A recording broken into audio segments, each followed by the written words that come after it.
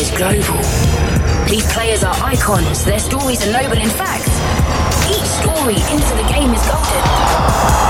It's way more than just a game. It's a player's story into the pitch and all that she overcame. It's football 2019 and this is its brand new face. Football Inside Out by Copper 90. Yo, what is up? My name is Monkey. And I'm Heath. And this is Football Inside Out, a podcast from Copa 90. We're coming to you every single day from the Copa 90 Clubhouse in Paris, bringing you all the excitement from the 2019 Women's World Cup in France. Yeah, and along with hearing our soothing sounds and voices of Monkey and myself, we've also got an amazing interview with the one and only Nadia Nadim. It's incredible. You don't want to miss that. And then our man, Elie Minjim, is the man behind our Derby Day series and brought us a little bit different of an approach to this year's team previews and is going to tell you everything you need to know about the teams and the countries in this tournament today with France and Korea ahead of their opening match to kick off the tournament. Football Inside Out by Copper 90. So, we're sat in a basement in the middle of Paris, right by the Pompidou, in the clubhouse. It actually is still getting set up around us right now. Yeah. But could you ask for a better place? You'll probably hear some people behind us, like, sweeping Making up some and sound. stuff. Yeah. Exactly. Come and join us. We're going to be here. Not outside, like, handing out flyers or anything, but, like, we will be here having a lovely time. I was worried for a minute that somebody was going to be like, oh, you know what, Heath and Monkey are going to have some downtime. Let's just get him as, like, our Red Bull Wings team out around the city handing out flyers saying, do you like the party? Do you like the party? Do you like football? You have no idea what we have in store for you. No, but we're going to be screening all the matches here. Yep. We're going to have some events, some parties, all kinds of different things for the entire month of June while we're here. It's going to be amazing. So if you are in Paris, make sure you stop by. Find us on any one of our social platforms, personal or Copa 90s, and we will direct you because I don't have the address here off the top of my head. Maybe we can find it. Even if I did, point. it's in French, and I'd be absolutely awful at saying it live on air. Yeah. Also, hashtag Copa 90 Inside Out if you want to give us a little shout out on socials. So, right, first off, let's get into the tournament. All right. Favourites for you? US. Why are you even asking me that? Don't start with favorites right off the top. You know where I'm coming from. Yeah, I'm gonna go with the US. I wouldn't say that they're favorites, but that's who I would like to see win, obviously. But again, looking at last summer, there was something. I was in Russia for a lot of the World Cup last summer, and there was just something really unique happening with England and just sort of the national team coming back together with the people of the country, just sort of in a remarrying type thing that really brought the country to life and made it really, really fun for people around the globe to watch all the beer throwing and all the craziness happening. So I hope that England does well. What about yourself? Yeah, I mean, I'm gonna obviously say England, but not just because I'm being a bit biased. Also, I actually genuinely think that we've got a really, really, really good chance. We're the strongest that we've ever been as a team, and also it's actually the strongest World Cup, I think, to date in terms of like how equal the playing field is. Obviously, you guys dominated for a very, very long time, and so did Germany as well.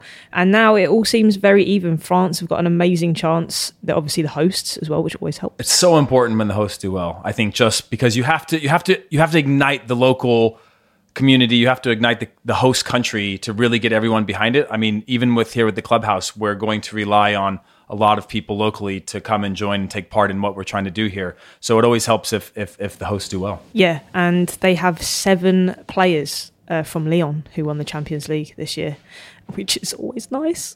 Yeah, when you talk to people too, the differences between club and country are so distinct in terms of training with your team every single day that you do with your club team, and it's always hard when you come together late for your country. But when you have some of these national teams where half the squad or half the starting squad plays on the same club team, it's such an advantage because there's so much less to figure out along the way because you know how each other play, you know the movements, and when you're key members of the squad, it's only going to make things easier. Yeah, exactly. Although historically they've not done too well together, so we'll see. I reckon they'll probably turn up this World Cup. I spoke to Tony Duggan the other day, and she was saying that she only had 2 days off between the Champions League final and going to camp. That's crazy. Or 3 at max, but still that's pretty much nothing, is it? Yeah, it's nothing. I mean, that's when you start to see you always worry about the burnout of these long seasons and they go into summer tournaments, but obviously it's the World Cup. I think everybody's going to be up for it. I don't think it's necessarily a mental burnout as much as it is like physical. Hope to not see any injuries from people who've been playing, 50 games already so far this year. But there's 9 host cities, 52 matches, 24 teams up since the 2015 World Cup. There's now 24 teams within the tournament. VAR is going to be used in this tournament, which is a really exciting thing. It's going to give us lots to talk about, I hope. I hope that the referees are on the good side of the VAR, but if they're not, we're going to make sure that we criticize them right here each and every time that they mess up, because we're perfect. And anybody who's less than perfect, we make sure we call them out on here. I love being a ref. Yeah. Like watching and being a ref. No, never be a ref. Who wants to be a ref? Who grows up and is like, really want to be a ref? I don't know. No one. Somebody has to at a certain point. Do you think that somebody took a wrong turn and was like, I guess so. I'll just be a ref? I think, honestly, I'm just like, have you ever met a kid and they're like, when I grow up, I want to be a referee? Well, actually, I just saw something that we had done with PayPal and Copa 90, where there's a young referee in England that she's coming up the ranks, and it was a really cool story that she's like at a young age is training to be a professional referee. But I'm not trying to like discourage any young people that want to be referees, but that someone's got to do it, and if you love it, then great. But it's a hard job. She had the right perspective though, where it was like very self-deprecating, knew where to draw the line. She had the right type of attitude and mentality. Like if somebody said something to me, like one time it's like, I'm in your face if I was a referee. The second time we're fighting. And so I don't think it would work. You would not be a good ref. I wouldn't be a good ref. You have to have a very calm demeanor. But I did notice playing in a couple of Copa 90 office matches in a league in London that the refs love in England to create their own narrative and storylines at the rec level. It was amazing. Why is that a thing? They commentate on the game when you're playing it. I found that as well. Oh my God, I'm so glad that I'm not the only person. And I'm just like, dude, shut up. I'm trying to play football here. And he's like, great shot. And I'm like, I don't need you to tell me that. Thanks. Yeah. There's 2 things that I learned while I was in the UK over the last month. And that was, 1, you're not allowed to say leave it. Yeah, you're not allowed to say leave it. And that does not exist other places. Well, at least not at the international level. I've never heard, if you were purposely deceiving someone, right? If you were deceiving the other team, telling them to leave it, and you out of advantage, that would be unsportsmanlike, right? So that would be the ref's discretion to call a foul for that. But in general, it is absolute in the UK that you learn apparently. Yeah, you're not allowed to. From elementary school, or what's a primary school here, that they teach you, and it's like burned into you as this thing that you do not do. And I've been called for it twice. And the first time I had no idea, and I thought they were like somebody was making a joke. And then the second time I realized that this is just something that you don't do. But I've learned that. The second thing I learned is that with the referees getting involved, we had one of our guys from the office go into a tackle, arrive late, get no ball, and go foot to foot with somebody. Actually fractured his foot. And the ref was like, what a challenge! And anywhere else, it would have been a complete sending off and probably like kicked out of the league for the rest of the season. But in this case, the ref thought it was great, even though he arrived late and broke his foot because it was just foot on foot. And he's like hobbling around, like legitimately broke his foot. Office, yeah.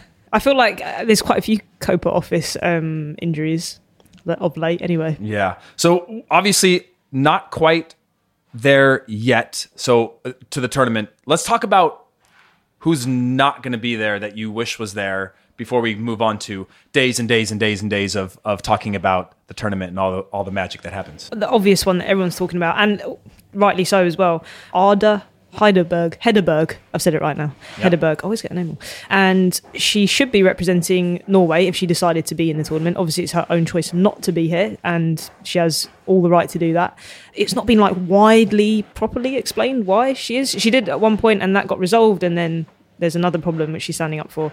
I think you know more than me on this topic. Yeah, I think many people thought it was financial. So when the Norwegian men's team decided to drop their bonuses to equal the bonuses of the women's team, it was a big, big moment. But she still decided to hold out, saying, which confused a lot of, I think a few of the US women had spoken up saying, I don't understand what she actually wants then if she achieved this. And I think she was trying to make a point that this wasn't purely financial, it was an actual treatment. It was the way that they were treated in general, not just an exchange of money, but how that they were regarded and viewed and treated as players and as professionals wasn't to where she wanted. And I think this is the first step in her journey, was getting those bonuses at that point, but it's obviously a far larger issue than that. But yeah, and I think there's been a lot of sort of like news about it that she's not going to be there, obviously because she's the best player in the world, but let's not forget that Norway qualified without her this whole time. So they're strong. They're going to be a team to be reckoned with, I think, as well.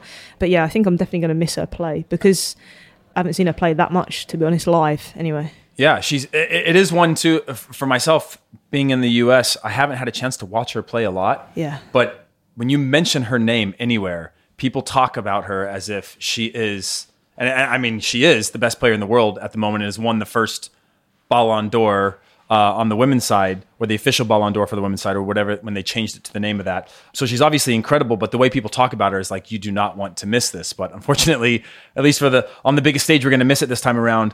Another player, though, who we just spent a little time with, I got a chance to spend time with, is Nadia Nadim.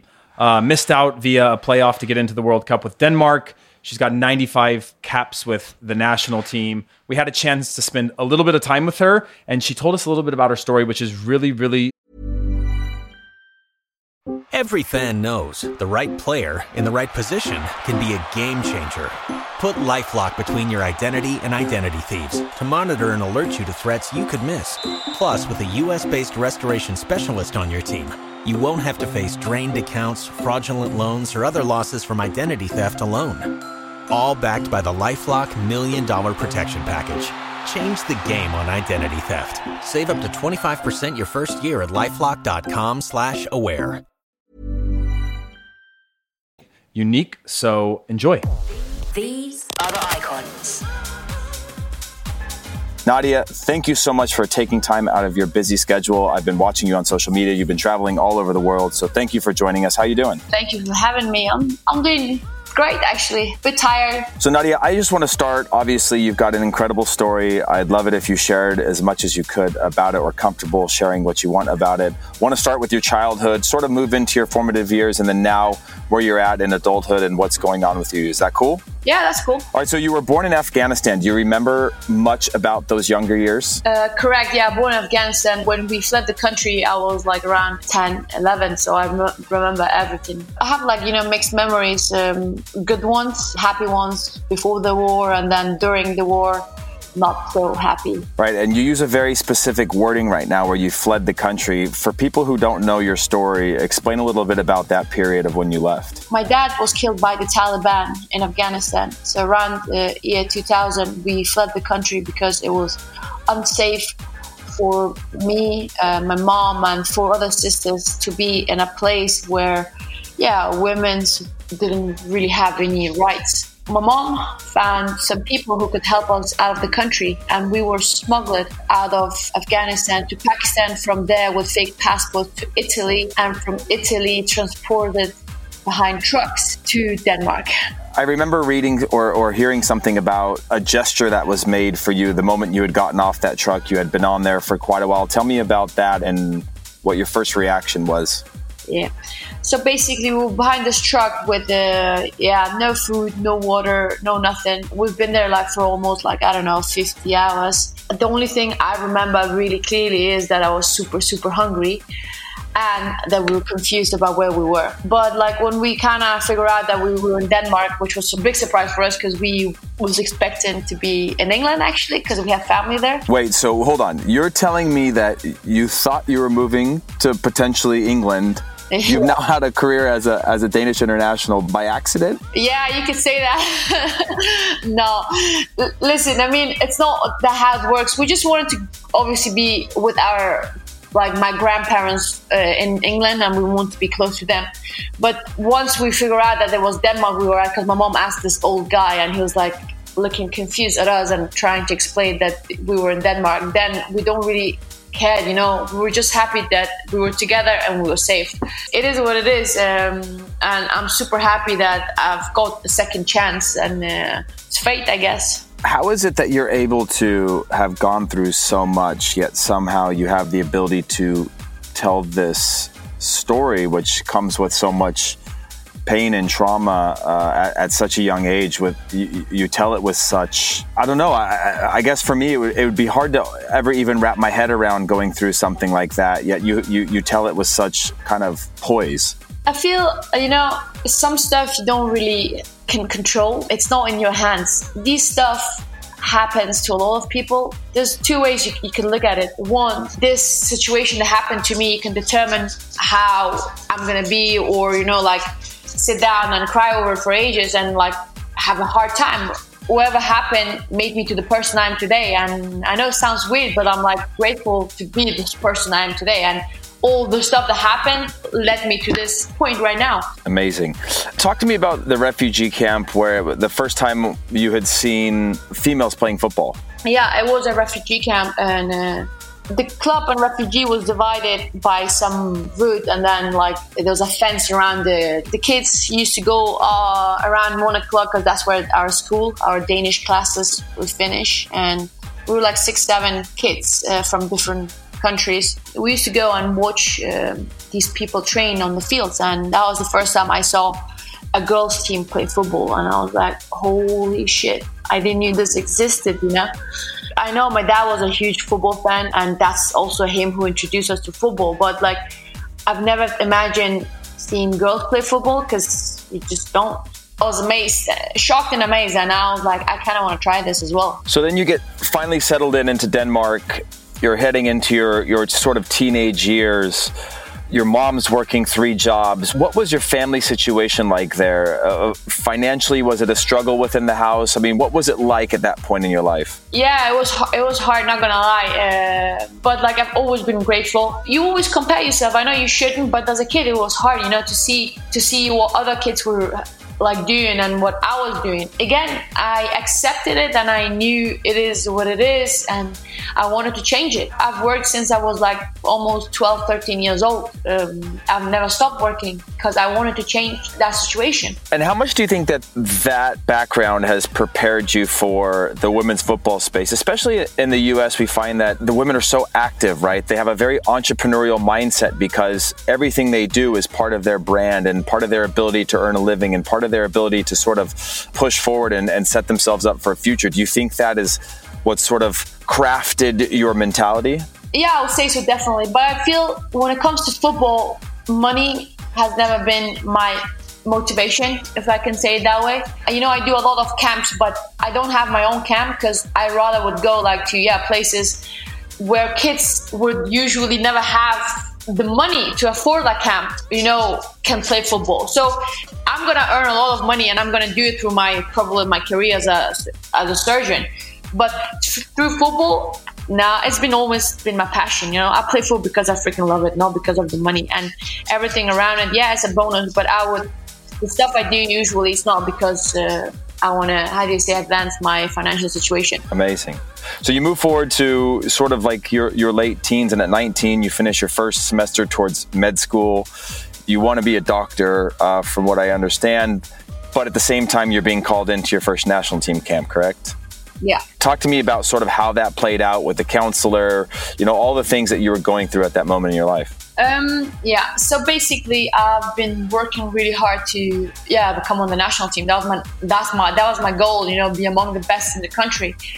And finally I got called up after having issues with my passport, all this struggle, finally getting there, and I get called up. They're like, Nadia, you've been selected for the Algarve Cup or the national team. And I'm like, yeah, finally.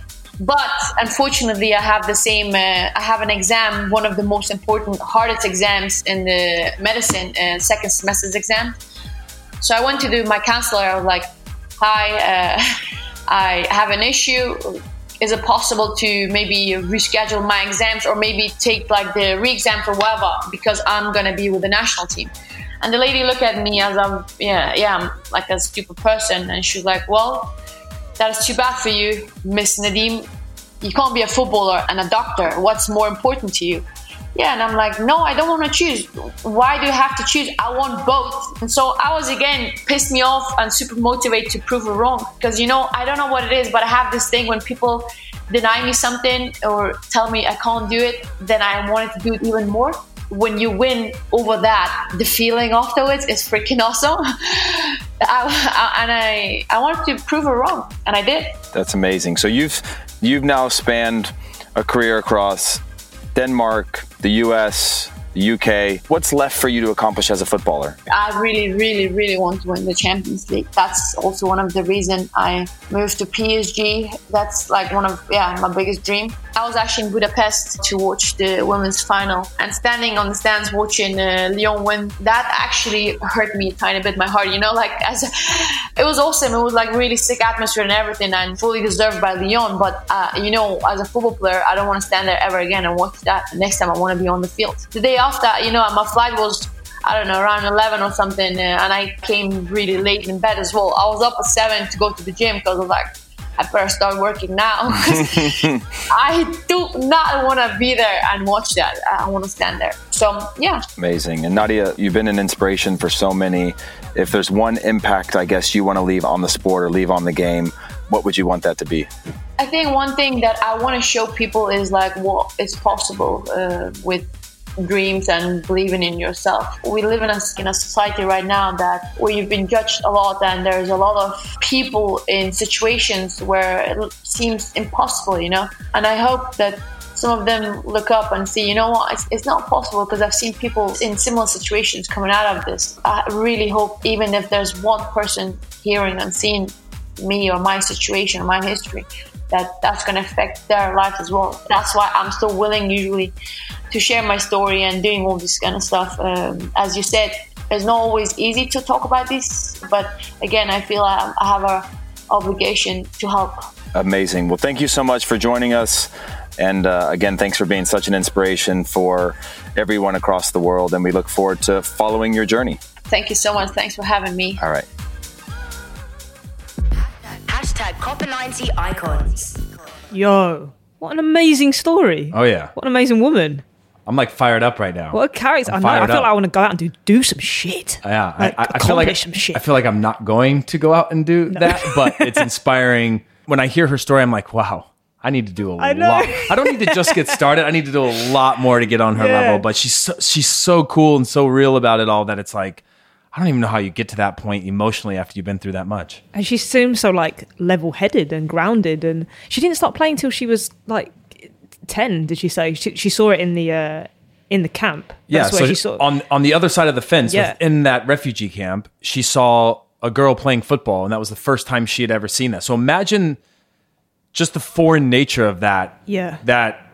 The first time she'd ever seen a female footballer was on the other side of a fence where she was kind of stuck inside of a refugee camp playing with a ball. And she went on to say in that interview that like she was doing unbelievable tricks with the ball, just magic with the ball. And she just became obsessed. And from that point on, she became obsessed with playing, realizing that it could be not even necessarily professionally, but like a real thing in her life, just even being able to play. Yeah. She said she was around 10 years old or something, which is kind of late to pick up football if you play professionally at this point now. So the fact that she got that good that quick as well is amazing. And she even said she was like, I want to be with the best in the team. To have that mindset is outstanding, I think. Yeah, and what's also unique about it is that she's now one credit away from becoming a doctor. So one class. Yeah. Towards the end of the conversation, we were talking a little bit about just that class. I think it's like you only have a certain amount of time to finish that class. Like you have to go through, and then you have to go straight into your residency as a doctor from there. And so she could finish that class and play a few more months with Dr. Nadim on That's on her. Amazing. Imagine having Nadia Nadim or MD on the back of your kit for the last few months that you're playing. Just doctor. What a amazing story. Amazing story. Like the fact that she went through all that hardship as a young person, came out, has had an amazing football career, is an international player, and then was just like, you know what? I'm going to be a doctor as well. Like at that point before that, I would have been like, well done. Like you've smashed life. But now she's like, no, I've still got more to give. And it's in a completely different realm as well. And an unbelievably impressive one. Yeah. And it's obviously sad we won't get to see her at this World Cup, but it's also a gift for us because we got a chance to chat with her when a lot of people were unavailable. And she's likely going to come to the clubhouse. So amazing. We'll get to hang out with her in person in the flesh. Her and ask her so many questions. Yeah. We're going to bring her down into the submarine of our studio and just not let her out. Just hang out with her and be like, all right, time is up. You can go now. And then everybody's going to be mad because they didn't get to hang out with her at all. But is what it is. Who are you looking forward to watch play in the tournament? That's a good question. I mean, team-wise, I want to see France. That's the main thing for me. On an individual level, there's so many quality players that can impact their squad, which makes it so hard to predict who's going to do well, because it's a lot of it. Some of them are just difference makers. Yeah. But I really want to see France. They've got such a mix of experience within the team. They play really attractive football, and they're the hosts, right? I mean, I feel like so much of it, and again, looking back at the last World Cup, we saw at the beginning with Russia, it went up 1-0. I was in a fan park at the time, and everybody was like, kind of like, I mean, the whole place was drunk and enjoying themselves, but like everybody was kind of just like feeling it out, right? And then it went 1-0, 2-0, 3-0. And by then we were all Russian. We were all like, this is going to be the best thing ever. And none of us had any skin in the game with Russia playing against Saudi Arabia. We were just fans of the game. But by then we were just like, okay, the host doing well is a massive thing. And when the hosts do well, people can rally behind that. And then it just sort of just brings the tournament to life even more when the country itself is successful. Yeah, that was a crazy opening game, wasn't it? Yeah. I think France are going to have a great World Cup. I hope so anyway, because like you said, it definitely brings the country like more into the spirit of the tournament. But personally, Vivianne Miedema for me, for Holland. I'm a Gooner. I'm an Arsenal fan. So she smashed it this season for Arsenal ladies. Champions, just saying, just putting it out there. I've never seen her play in a World Cup before. So I'm looking forward to watching her play. I've never seen her play in a World Cup before either, but I have, you're going to be jealous of this, seen her play in her apartment, her house. Yeah. What?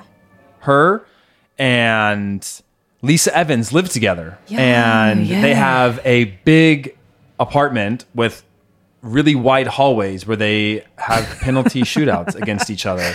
And there's a ball rolling around always in there that we were playing with in the house. Also, her Player of the Year trophy was casually on their dining room table, and it was just sort of posted up just there. Chilling. Yeah. But she was really cool. They told us they are like the most outgoing bunch, the entire Arsenal squad, and that both her and Lisa are the hosts of all things football. So they have this massive, massive sofa that everybody comes over to watch football, and they're also the party hosts. Well, if you guys need a DJ and you're listening, hit me up. There is a Halloween party that they throw. There is? Every year. Okay, so the end goal of this World Cup is basically to become friends with them. So by October time, we can all be invited to this Halloween party. Yeah. I think that's a good goal. It's all about setting goals. You know? It's all about setting goals. It's a good goal, and I think it's a realistic one. So we'll see what we can do. I think between the two of us and our networks, we might be able to get to them and then arrange it. I met Evans on the Skype call the other day for about 0.005 seconds. So she might know who I am. So there's like a kind of in. Yeah. Yeah. Did you make yourself remembered during that? I waved. I went, hi. And she went, oh, hi. And I was like, hey. And then I went back to the interview with Shannon Lynn. But we definitely had a connection. I can see it. I can see it. Yeah. So. Did she instantly know that you were a Gooner though? Like, no idea. No? I don't think so. Okay. I didn't have like a Gooner flag in the background or like wearing a shirt or anything. Well, if it doesn't work, we'll just go stand outside of their place because I know where they live. And we'll just wave flags and wear kits and just totally make them all uncomfortable and awkward. But getting back to the tournament, we've got Ellie Minjam, who has gone into the deepest places of the internet, magazines, anywhere that he could find information, which was a lot. And he's built packages for every single team in this World Cup. And we are going to start with his team preview, which is more of a human interest thing, on France. So here it is. Ranked 4th in the world, France qualified automatically as hosts and are in great form off the back of dominant results in friendlies against fellow favourites Denmark, Brazil and Japan.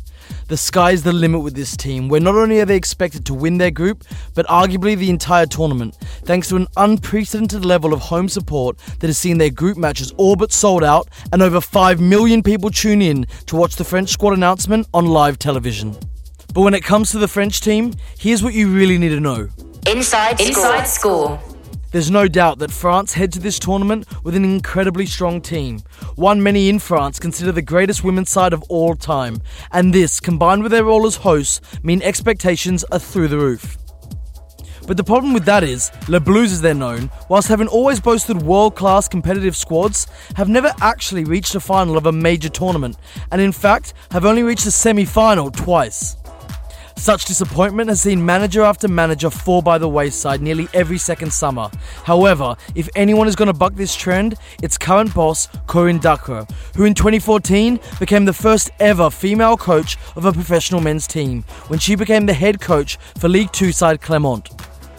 In charge for a solid 3.5 seasons with a measly budget, Dacre led the side to respectable finishes of 12th, 7th and 12th, which was enough to convince the French FA, who had just got rid of another coach after a disappointing Euro 2017, that she was the right woman for the national job. Now, whilst Dacre may not have had much to work with at Clermont, when it comes to the national women's team, it's the complete opposite, where at her disposal is a brilliant combination of experienced veterans and promising youngsters, many of whom play their club football together at arguably the world's best female club, Olympique Lyon. In fact, during France's recent 4-0 demolition of Denmark, 6 of the starting 11 came from the European Cup holders, including the inspiring Wendy Renard, who grew up playing the game with a plastic bottle on the beach on her home island of Martinique, before relocating 7,000 miles to Paris by herself as a teenager just to pursue her dream of playing the game. After bringing enormous pride to her tiny island, Renard now has the chance to do the same for the entire French Republic, and it couldn't come at a more critical time. Last summer, we all saw the Champs-Élysées and its surrounding streets turn into a sun-soaked party as the men's performances in Russia created celebratory pandemonium on the back of every match they played. The deeper they went in the tournament, the longer the festivities, as group stage wins and day parties evolved into semi-final success and overnight celebrations. And then, of course, there was the return of the trophy, which created a week-long soiree in Paris, where the only place to be was in blue, red and white in the middle of the capital. However, as another summer looms around the corner, those same streets have been shut down each and every weekend for very different reasons. As the Gilets Jaunes, or Yellow Vest movement, initially a protest in response to costly petrol prices, has morphed 6 months later into a far more broad rebellion against a range of social issues that has seen the capital shut down nearly every Saturday amongst a haze of tear gas, riot police and firebombs. Despite mass police intervention, many of the original demands by protesters met, and even offers from President Macron himself to negotiate in person, the protests have continued each and every weekend, and it seems like the positivity in Paris seen last summer is further away than ever. But whilst it may seem fanciful, as it is a home World Cup, and given the anticipation for the tournament evident from ticket sales and media coverage, if this French women's team can somehow replicate the men's achievement of Russia 2018, well, the fans may replicate the celebrations, and it may just be the key to bringing peace to Paris, if only for a weekend or two.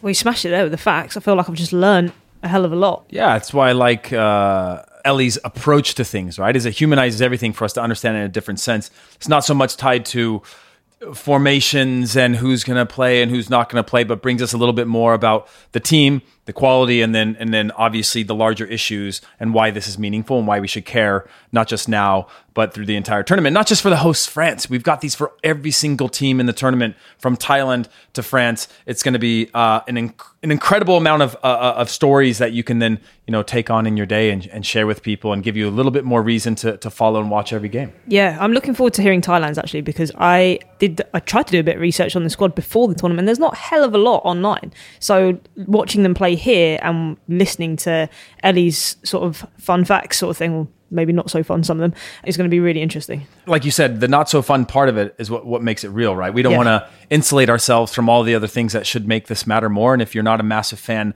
of the game itself, but you're just a human in general, this should make you care or pay attention or have some sort of connection to the tournament itself. And I think that's really important. And it's a real big step forward for us to keep continuing to share these, even if they're not the most brightful stories, to give perspective on things. And like he said, we've got one for every single country involved in the tournament, including this one, which is Korea.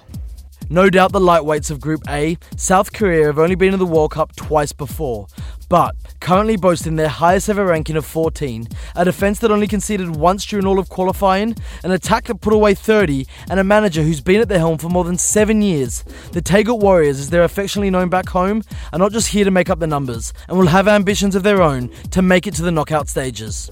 But here's what you really need to know when it comes to this South Korean team. Inside Score.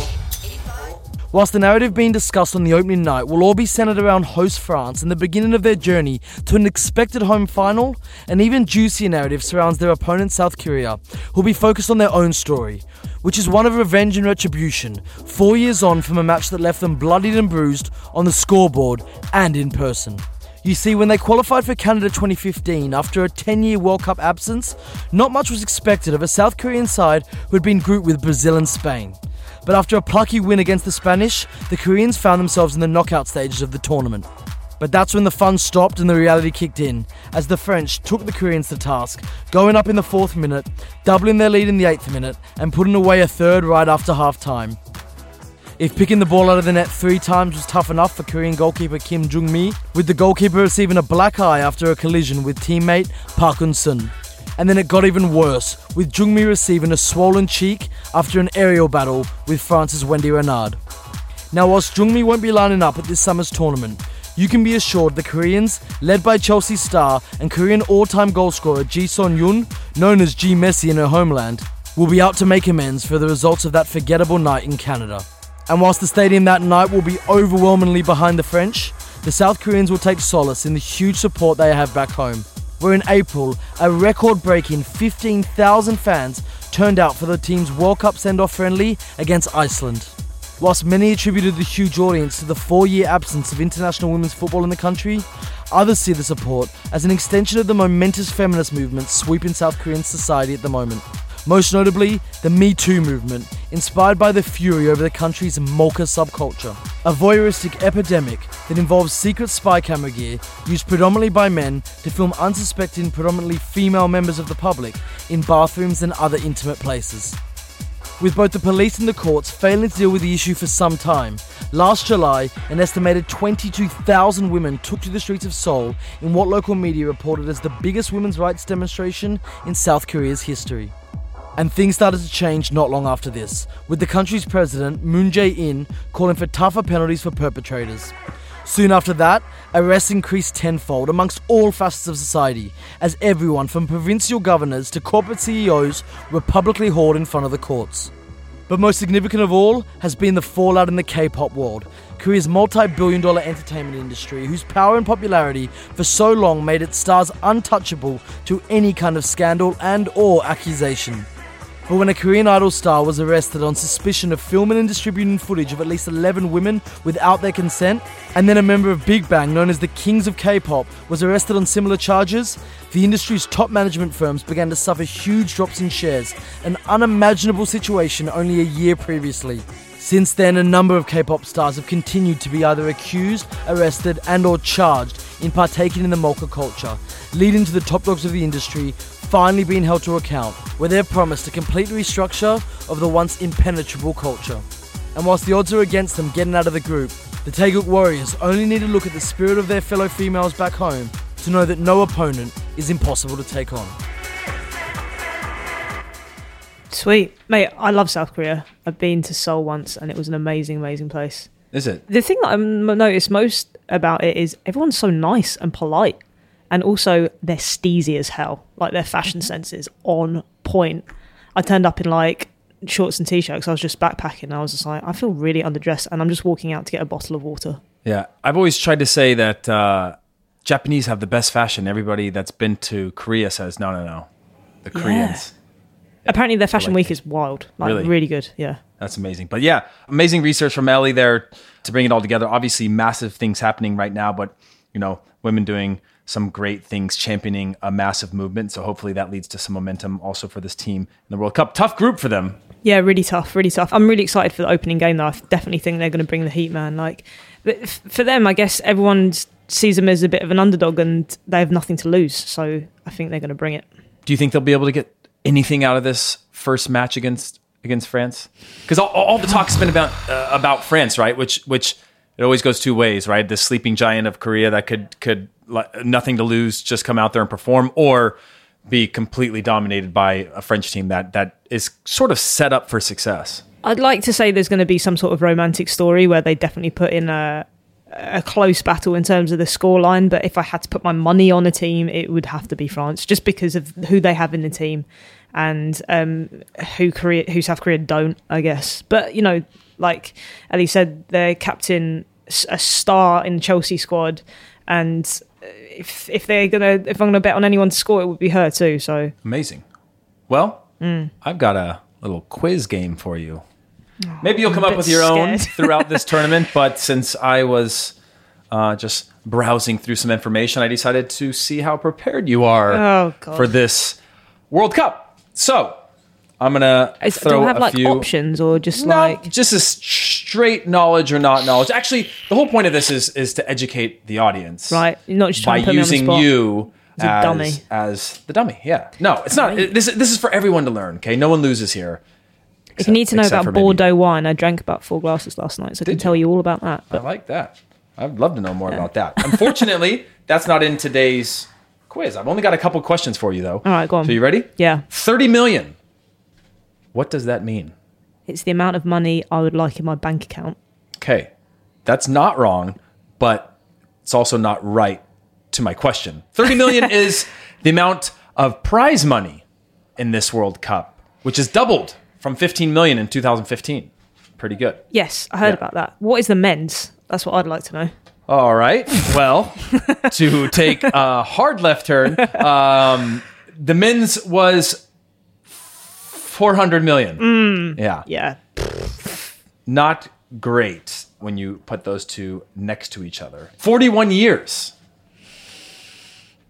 Well, it's not as long as the World Cup's Women's World Cup's been going. I'm pretty sure.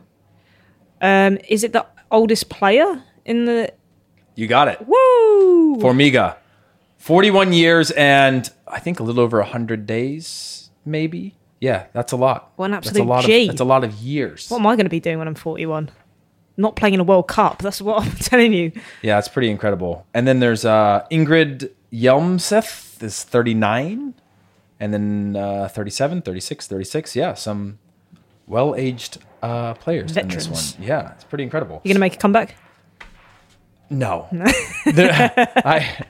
Did you not hear earlier on when I was talking about playing in our Copa 90 League? I struggled just to get through those. So the number 3. The number 3? Yeah, it could be anything. That could be that could be anything. It is the third time that this tournament's made its way to Europe. Where were the other 2? Germany in 2011 and Sweden in 1995. Number 4. How many legs a chair usually has? That is fair. I should actually give you points for that. Give me points for that. You should get points for creative answers. Unfortunately, the there box. are no points here. It is just right or wrong, but we all win because we're learning stuff along the way. That is the amount of teams that have won the tournament since its inception in 1991. Okay. USA, Norway, Japan, and Germany have won all of the tournaments, gobbled it all up, taken all the prizes away from anyone. This is And- our year. Who is our... Oh, England, obviously. I'm going for Okay. England. And this is your year, huh? This is our year. Well, that's all I got for you today. But we're it. going to be doing some day in numbers where we're going to be quizzing each other. Maybe we'll get some guests on here, put them to the test when they're in the clubhouse, just see how well read they are on all things. We're going to make up all kinds of stuff about the amount of steps we are here at our clubhouse from Pompidou Center, all kinds of stuff like that, to inform people, educate people, and give them something to listen to wherever they're Every heading. day. Yeah, every day. single day we're going to be in your ear. You're welcome. Make sure you subscribe on Apple Podcast, Spotify, Acast, or wherever you listen to podcasts so you'll never miss an episode. And if you've enjoyed it, leave us a review as well. That would be great. And hashtag Copper90 Inside Out. Yeah, and get in touch with us because we'd love to hear from you guys. Send us your emails and voice notes to footballinsideout@copa90.com. That's footballinsideout@copa90.com. We'd love to share your thoughts on the show, the things you feel, the things you like. You can be an expert. You can do our Overheard segment, which is just tell us random things that you've heard in a stadium that are ridiculous to you, and we'll share those on the show. That's it from us. See you tomorrow. Bye. Copper 90, Football Inside Out.